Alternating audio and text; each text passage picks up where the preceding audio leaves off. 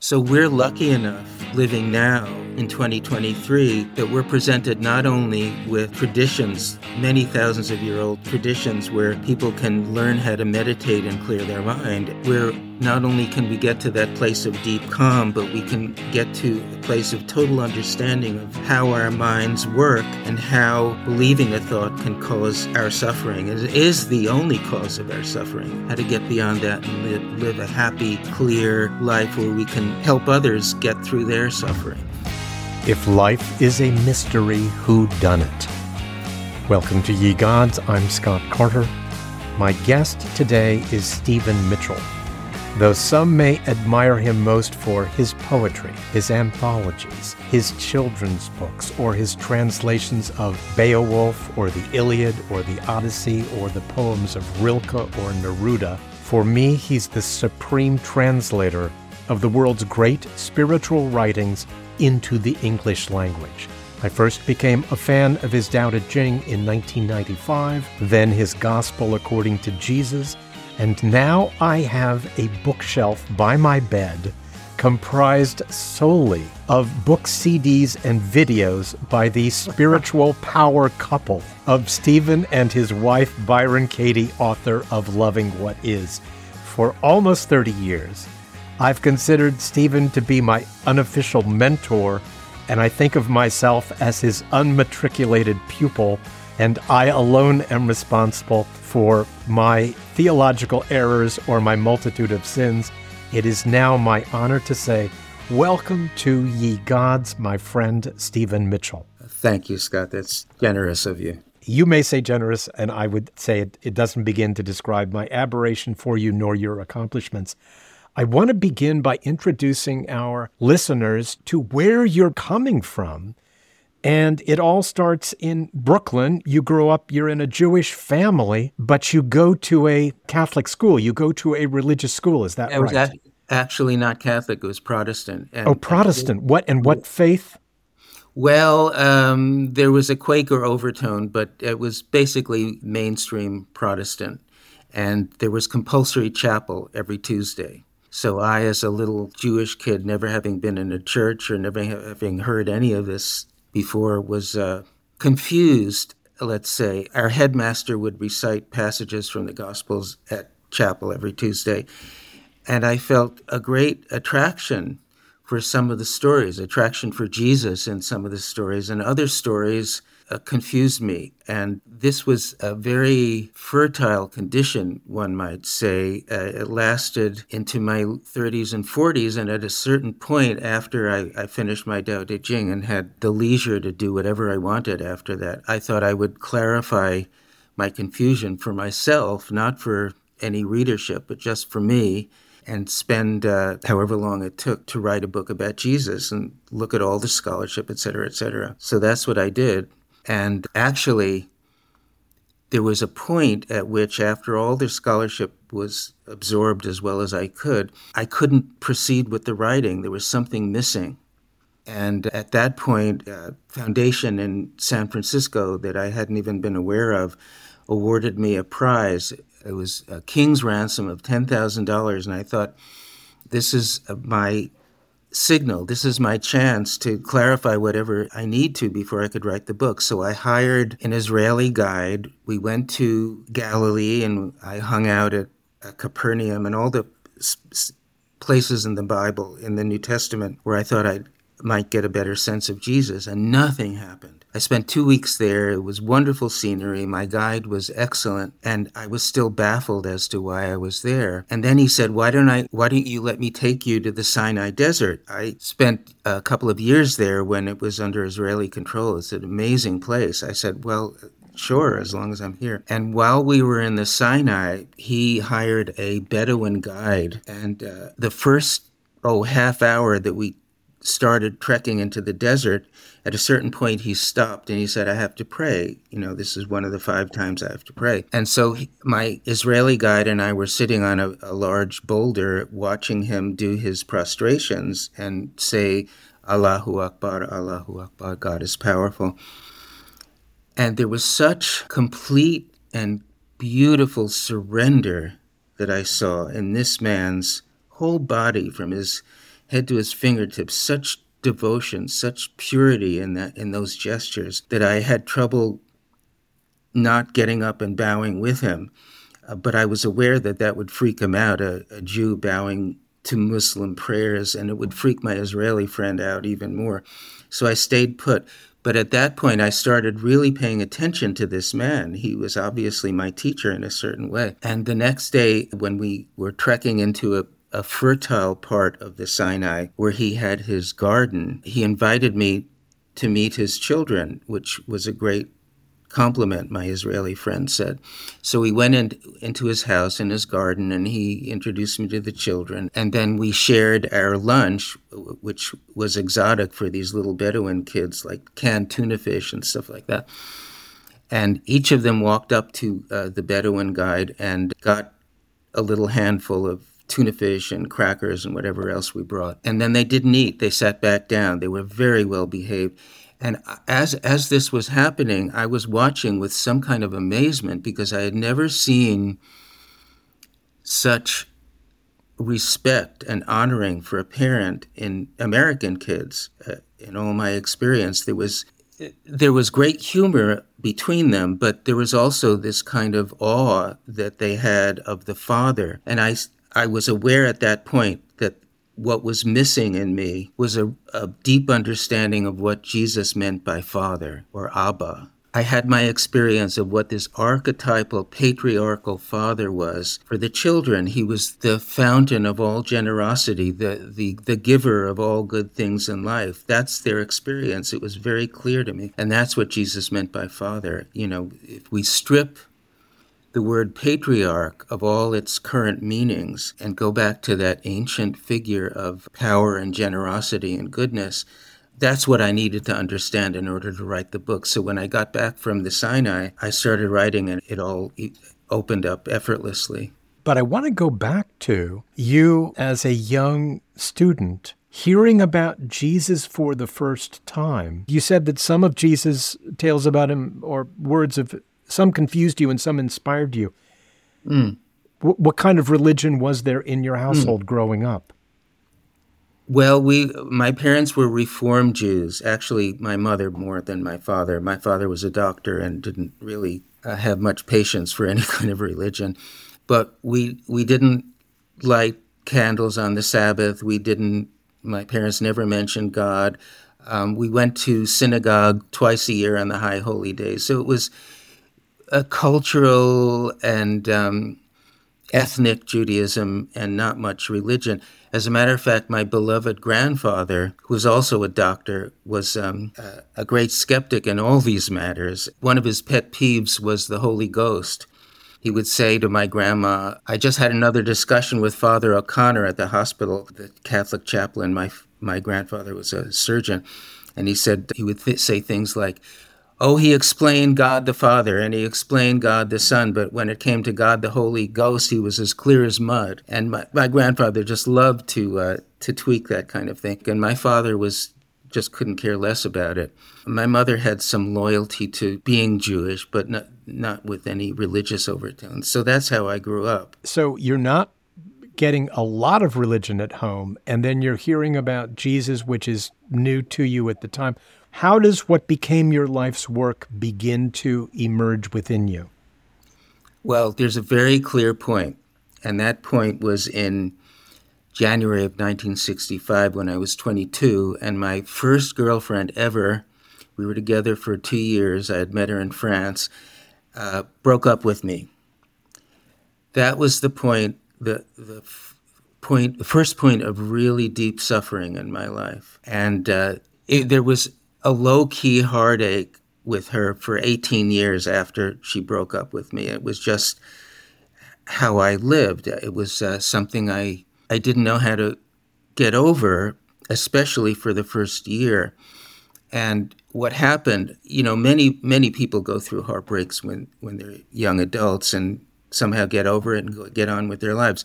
I couldn't for some reason. So I started to read in the Bible because I didn't know anything about, I had no awareness of Buddhism or Taoism or anything but Judaism and Christianity. So I started to read in the Bible. I thought, there's got to be some place in the Bible which will help me deal with this pain in my heart.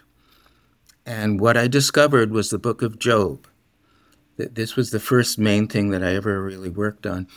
When I read the book of Job over and over in the King James Version, and I read it over and over because I heard at the end of the book of Job, in this section that's called The Voice from the Whirlwind, what I heard through that book was something. I thought that whatever poet wrote that ancient text had seen something important about life and suffering, and that if I could understand what that magnificent climax to the book of Job, the answer of all of Job's heartbroken questions, that there was a real answer there that no biblical scholar or theologian had figured out before. They all talked of it in terms of brute power, that finally God comes and says, "What do you know, you little worm of a human being? You better submit to me." And Job says, "Yes, sir. Yes, boss," And it's a pretty feeble ending to what I felt was a magnificent poem.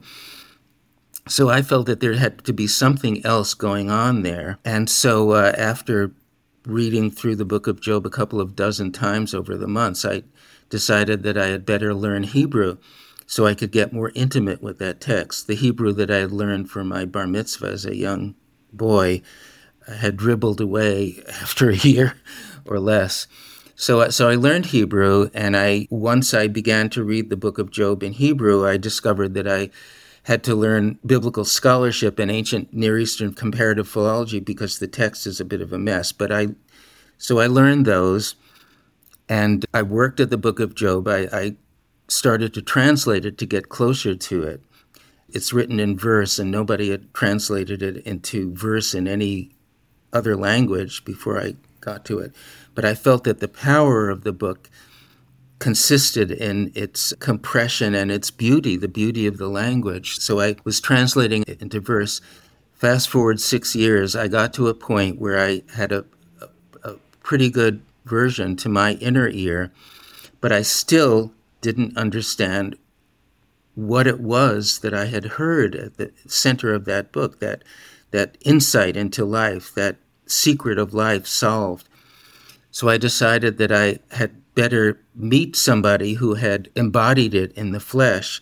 I started to learn Hindi. I was going to go to India to meet a teacher, and instead I met a Zen master in Providence, Rhode Island, and stayed with him. And after a year of very intensive Zen training, I understood what was the secret at the center of the book of Job, and everything opened up for me, and most of the suffering was over, and I proceeded with my Zen practice to deepen that insight. So my girlfriend in my life, my first girlfriend, was the great Bodhisattva that got me started on the path. And 18 years later, actually, after my Selected Rilke came out, I sent her a copy, not expecting to hear an answer from her, and she sent me a beautiful letter, very warm. We met in New York, and it was just an amazing closing of that circle. I think that Zen is one of the most misunderstood words by people. And when people hear it, they often think of people being passive, or they think of placid settings. But I have heard you talk about, and I've also read where you talk about the arduous training. Well, yes, that's correct. I wanted to embody the Buddha's third noble truth, which is the end of suffering, in myself. And, there were big chunks of suffering I resolved through the practice. And basically, it's a practice of kind of like tenderizing, like you're the meat and reality is the mallet, I was so hungry for understanding that I was willing to do anything reasonable in Zen terms. And so, in addition to the group retreats that I did, I think it was in those years, I did a total of 53 7-day intensive group retreats for 12 hours of meditation a day. But I wanted more. So I did 6 30-day solitary retreats, 2 100-day solitary retreats with 20 hours of meditation a day, and 1 brutal 7-day bowing retreat, which involved 5,000 full prostrations a day. And it was a killer. It was the most physically painful thing I ever did. So when you're finishing, let's say, the 2 100-day vigils, are you feeling exhilarated by this? Yeah. So by the end of both 100-day retreats, I was feeling an immense exhilaration and I think a further degree of clarity in my practice. So I'm very glad that I did them, but they were not easy to do. Our mutual friend, Sam Harris, who identifies himself as, he's a neuroscientist, but also identifies himself as an atheist, has written and talked about, when I've had him as a guest, about a time in his 20s when he did hallucinogenics with a friend, and how what that experience told him is that Buddha and Jesus and other prophets are not shams, and it convinced him that they had some treasures of wisdom worth pursuing, but that the religions that may have formed around them or other prophets are, I think he compared it to the rubbles of a ruin of a once great building. Mm-hmm. If people, I don't know if you've ever done hallucinogenics, I have, would you consider that to be a less arduous shortcut to some of the insights that you received by spending 100 days silently by yourself? There's no way I can compare them. I just wouldn't know. But as for religions, yeah, I think I would probably agree with Sam in most ways. What attracted me to Zen in particular was its use of doubt as a tool toward clarity. Everything was to be called into question. There was no religion left after you questioned it the way that the Zen people did. So when I first began to practice Zen meditation, my teacher said, there are 2 important things here. One is great doubt. You have to put everything that goes on in your mind under the microscope and not accept it on the surface. Because even in a retreat setting, the most magnificent vision, like a vision of visions of Saint Teresa, or the greatest, most spectacular truths that are conveyed to you, are equal to pain in the leg or remembering some anger that you had at your mother when you were 5 years old. It's all mind stuff. It's all external to what you're looking for. So that was great doubt. And koan practice in particular is a way of entering a state of doubting of everything, of every reality. And then he said, you also have to have great faith at the same time, in faith in the practice, that eventually it will give you the end of suffering and the kind of serenity that the Buddha entered.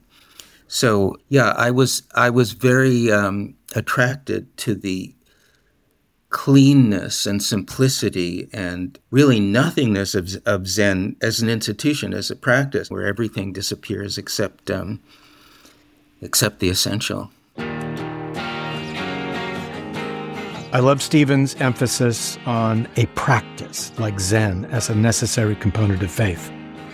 He believes that we have to have faith and at the same time have faith in practice if we are to, in time, experience an end of suffering.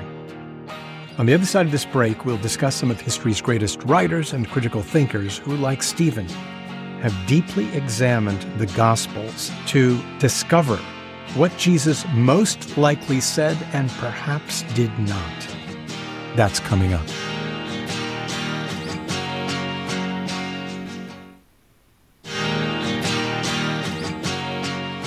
Whenever I read or listen to any of your work, I have a complete intellectual embrace of the peace you promise and the path you offer. And yet I know also, and I've been following you for 30 years, I know also there are times where my intentions don't make it to the goal line, that it's like an addict who knows that their habits are going to doom them, Yeah. and yet can't break those habits. And one figure who comes to my mind, who I know you admire the writing of, nobody tried to be a better person than Leo Tolstoy. And yet there's so many ways in which he fell short with his family, with his treatment of the former serfs who were then liberated by the Tsar, not by Tolstoy, and who then worked for him. And he never lost his anger. He was impatient with everyone else and ended on such a sad note that he abandoned his family in the middle of the night with one of his daughters at the age of 83. He goes to a monastery. They will not allow him in. He's still persona non grata, even though he's been dead 100 years. And then he gets sick. He's on a railway car, third class, because he doesn't want to be seen as a nobleman, and gets sick, and they stop the train at a train station, and that's where he dies. Or Jefferson, that he's a slave owner, as were many founding fathers. It's the original sin of America. And yet I love so much of his writing and his Bible that you begin your introduction to the gospel according to Jesus by citing Jefferson. Yeah, he was my inspiration. And the task he performed twice in his life of going through the four gospels and reducing it to only the ones he thought were valid and getting rid of everything else and making them into one narrative. Yeah. But what I want to get to is, and I mentioned to you before we started taping, that doing this podcast, I feel, is shifting me in some ways, or I'm having to think about new things based upon things that either my guests say or things that my listeners are saying. And one of the things that Jefferson was very keen to in deciding on this gospel, and also something Tolstoy was keen to in the gospel that he fashioned for himself decades and decades after Jefferson had died, is the notion of scriptural corruption. That not all of the lines that are attributed to Jesus in the Gospels as they exist for most people, that Jefferson was one of the first that I read about who's saying a lot of this is not Jesus. There are two examples that Tolstoy cites that are in the play that I wrote about, the two of them, and Charles Dickens, three people who wrote about the Gospels, is that Tolstoy talks about in the 5 new commandments that Tolstoy presents in the Sermon on the Mount. He talks about Jesus saying, in days of old, it was told to you not to kill, and I say to you not to be angry with your brother without a cause. What Tolstoy contends is the phrase without a cause. Because whenever anybody is angry, they think they have a cause. Sure. That in the days before Gutenberg, Bibles were copied one at a time by some lowly anonymous priest sitting in a cell, and some of them added in their own thoughts or took out some of the radical notions of Jesus with which they did not agree, though they call him God. Well, I think, that's correct, but I think it's even more radical than that. And this is a very complex subject, and I don't think we want to go too deeply into it. But at the point of writing is where a lot of the fudging came in. Not later on over the centuries when the scribes were copying the book, but when it was written, there were many stories about Jesus. It was, the earliest Gospel, Mark, was written in about 70 of the Common Era. So that was already 40 years after Jesus died. In an oral culture, there were all sorts of stories circulating about Jesus, and the gospel writers were there to pick, and sometimes their choices were pretty poor. So, and getting back to the subject of Tolstoy and how miserably his life ended, and there are people who have very deep insight into things like Tolstoy. I think he was by far the greatest novelist ever, and his insights about Jesus were true and deep. I think also of Rilke, who understood so much, so deeply about life, and was not a happy human being. One of the things that was not present in their lives was a practice, a way to help them beyond their personalities so that they could get clearer and become more able to live what they had understood in all aspects of their lives. So we're lucky enough living now in 2023 that we're presented not only with traditions, many thousands of year old traditions where people can learn how to meditate and clear their mind and get to a very deep place of calm, but also we have available to us this incredibly powerful method that Katie has discovered, the work, where not only can we get to that place of deep calm, but we can get to a place of total understanding of how our minds work and how believing a thought can cause our suffering. It is the only cause of our suffering. How to get beyond that and live a happy, clear life where we can help others get through their suffering. I want to confess that I think I can also overdo my notions of scriptural corruption to dismiss anything that I read in the Gospels with which I do not agree. Yeah, that can happen too.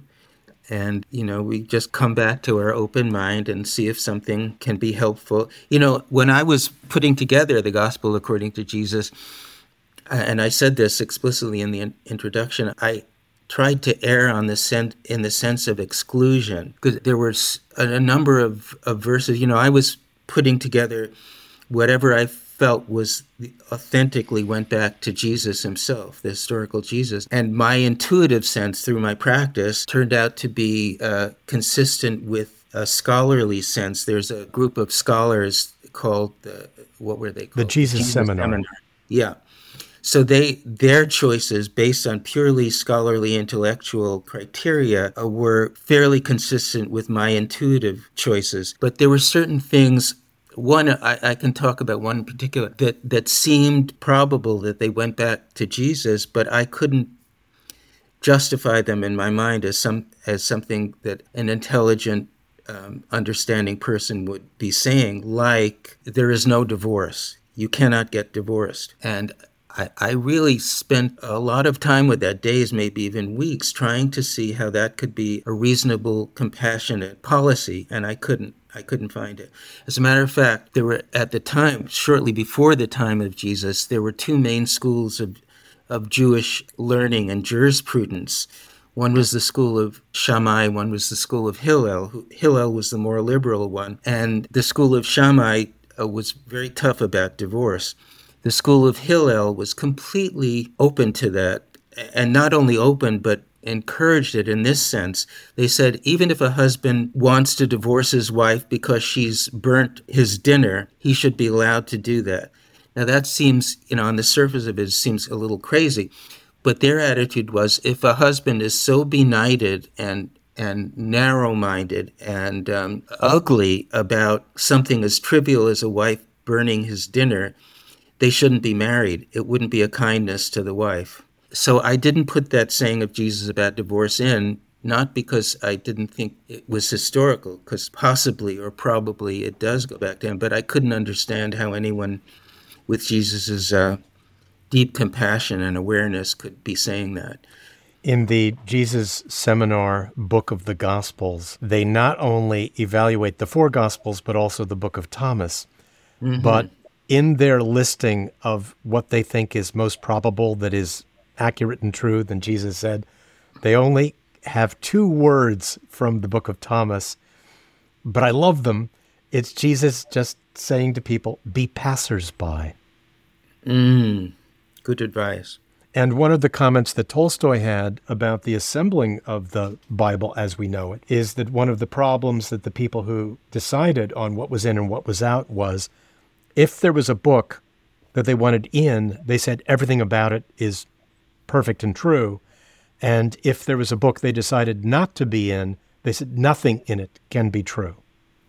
And he thought that was a huge, huge error. The other thing I want to get to that you explore, it's so interesting to me, your emphasis upon the childhood that Jesus must have had. You make a comment that even if the angel has spoken to Mary, the angel didn't go around to the other people in the village and explain to them Yeah. that this was a divine event that they should respect, and that in a village at the time, with the level of ignorance, with how people naturally are, he likely grew up in a childhood with a great deal of shame. Yeah.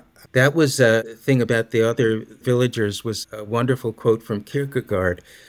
I talked about this in the book in the introduction. There's some evidence that Jesus was an illegitimate child. This is speculation because there's no way to prove it, but I wanted to pursue that a little bit because to me it made me understand certain things about Jesus that I wouldn't have without this speculation. But really, there's no way to know. There's so much opposite, conflicting information about Jesus in the official Gospels that you really can't make a biography of him. But I thought it was useful to speculate because even as for Kierkegaard, a devout Christian would be able to agree with how he grew up because the angel, if there was an angel, wouldn't have told anyone but Mary. So even if you don't believe in the virginal conception, or if you do believe, it's the same situation about a kid growing up with a mother whose reputation was doubtful because she was pregnant without a father. So even a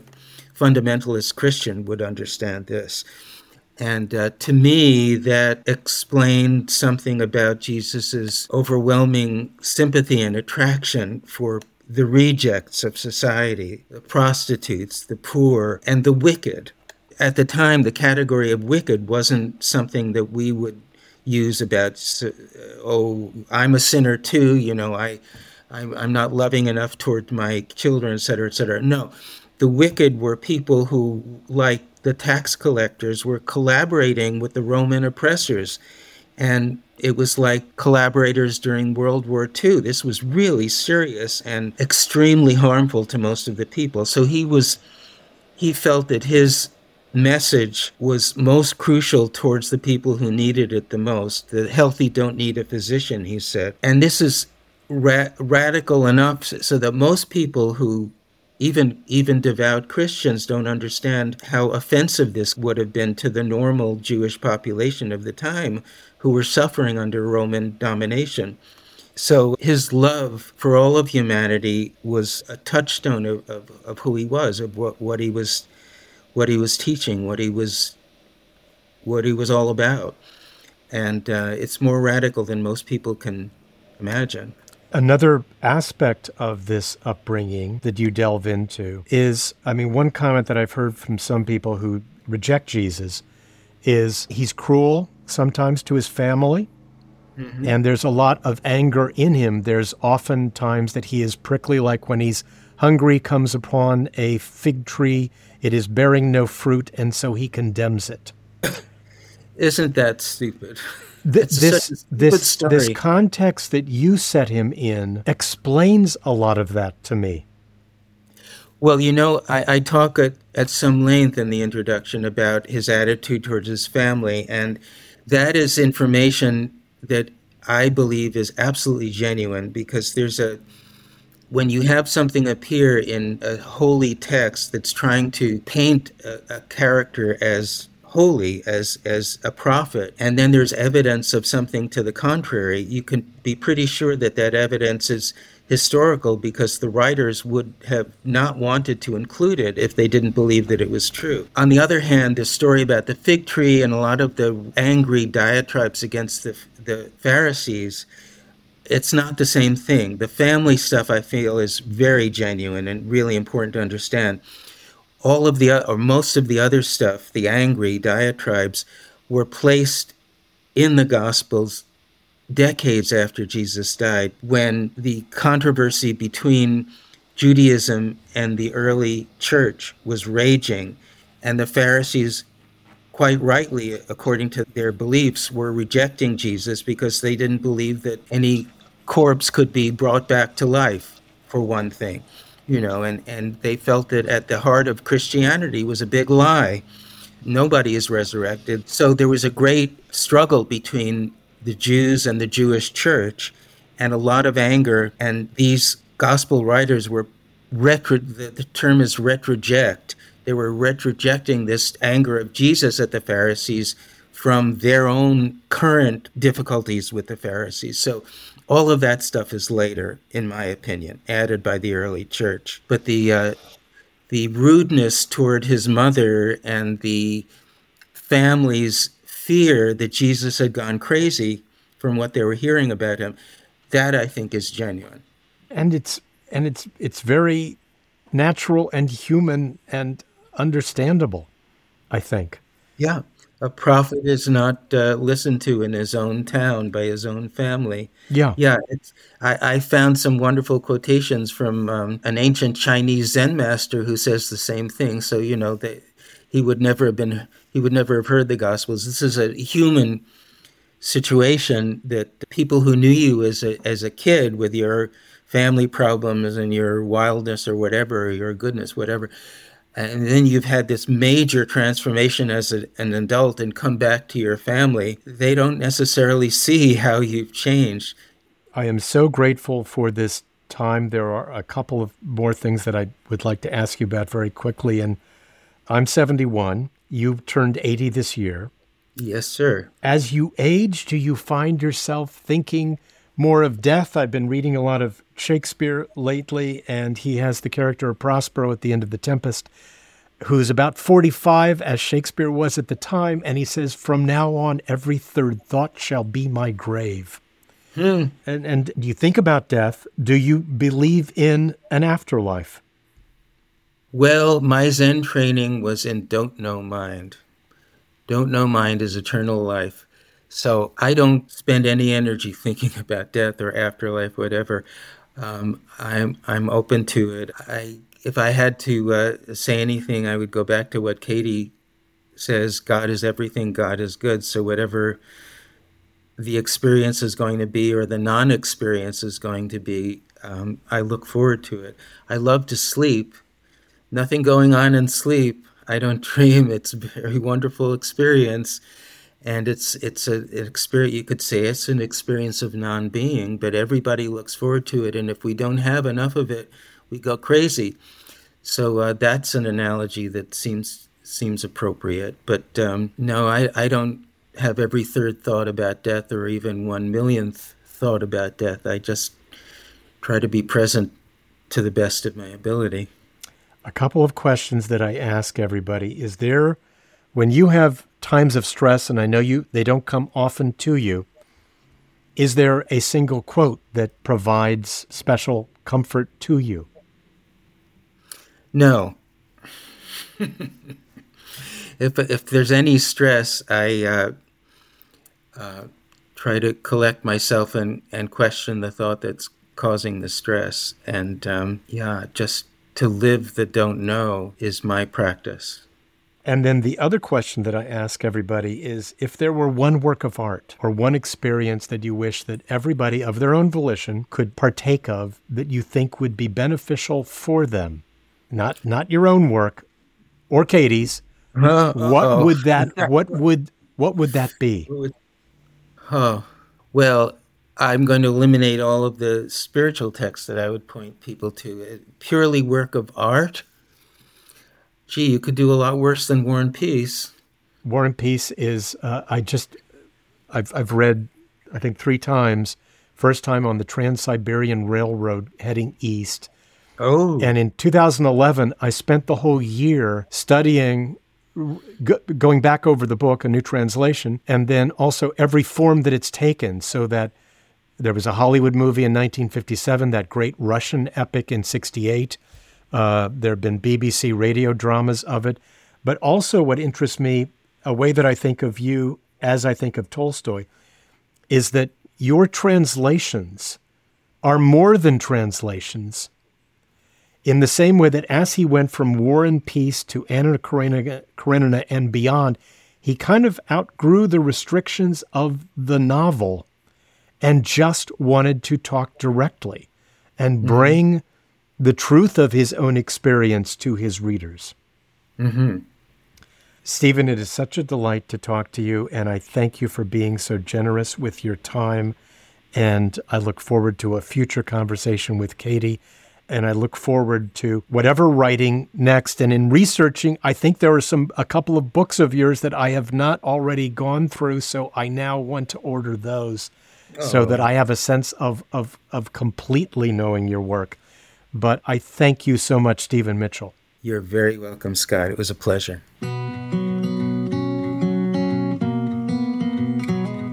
And now for my sermonette, In My Homily Opinion. I'm no scholar.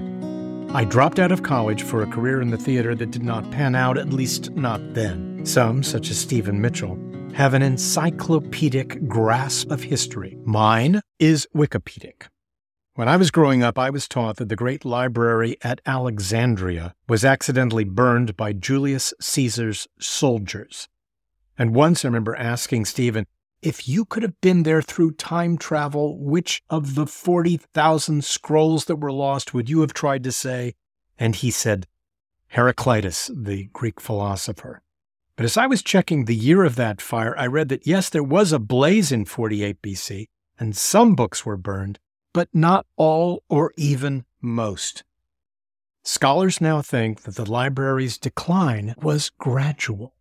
Rulers became apathetic to raising taxes to allocate funds to preserve the knowledge of our species. So the great library went down, not with a bang, but with a whimper. The 6th U.S. President John Quincy Adams once wrote, I am a warrior so that my son may be a merchant, so that his son may be a poet. Well, with a volunteer army, few Americans are warriors, and the merchant class has been gobbled up by massive big box chains. Modern appliances and digital devices have relieved most of us from the back-breaking labor that once consumed Americans' waking hours. We have more discretionary time than our ancestors, but how many of us are poets? How do we use this gift of time? Time, once a luxury, is now a commodity to pass, to kill. How could distracting ourselves be life's purpose? Living poet Stephen Mitchell has spent a career pursuing life's meaning as taught by history's great spiritual practices. His is a hero's journey, which ends with the presenting of an elixir, a blessing to the world. His gift to the world are his works, which distill his long-sought and gained wisdom. He's walked a walk that we may read. Books are available on so many platforms these days, so open one or listen to one. That's our show for today. You can email us at yegodspodcast@gmail.com or connect to us on social media at yegodspodcast. And until next time, be of good cheer.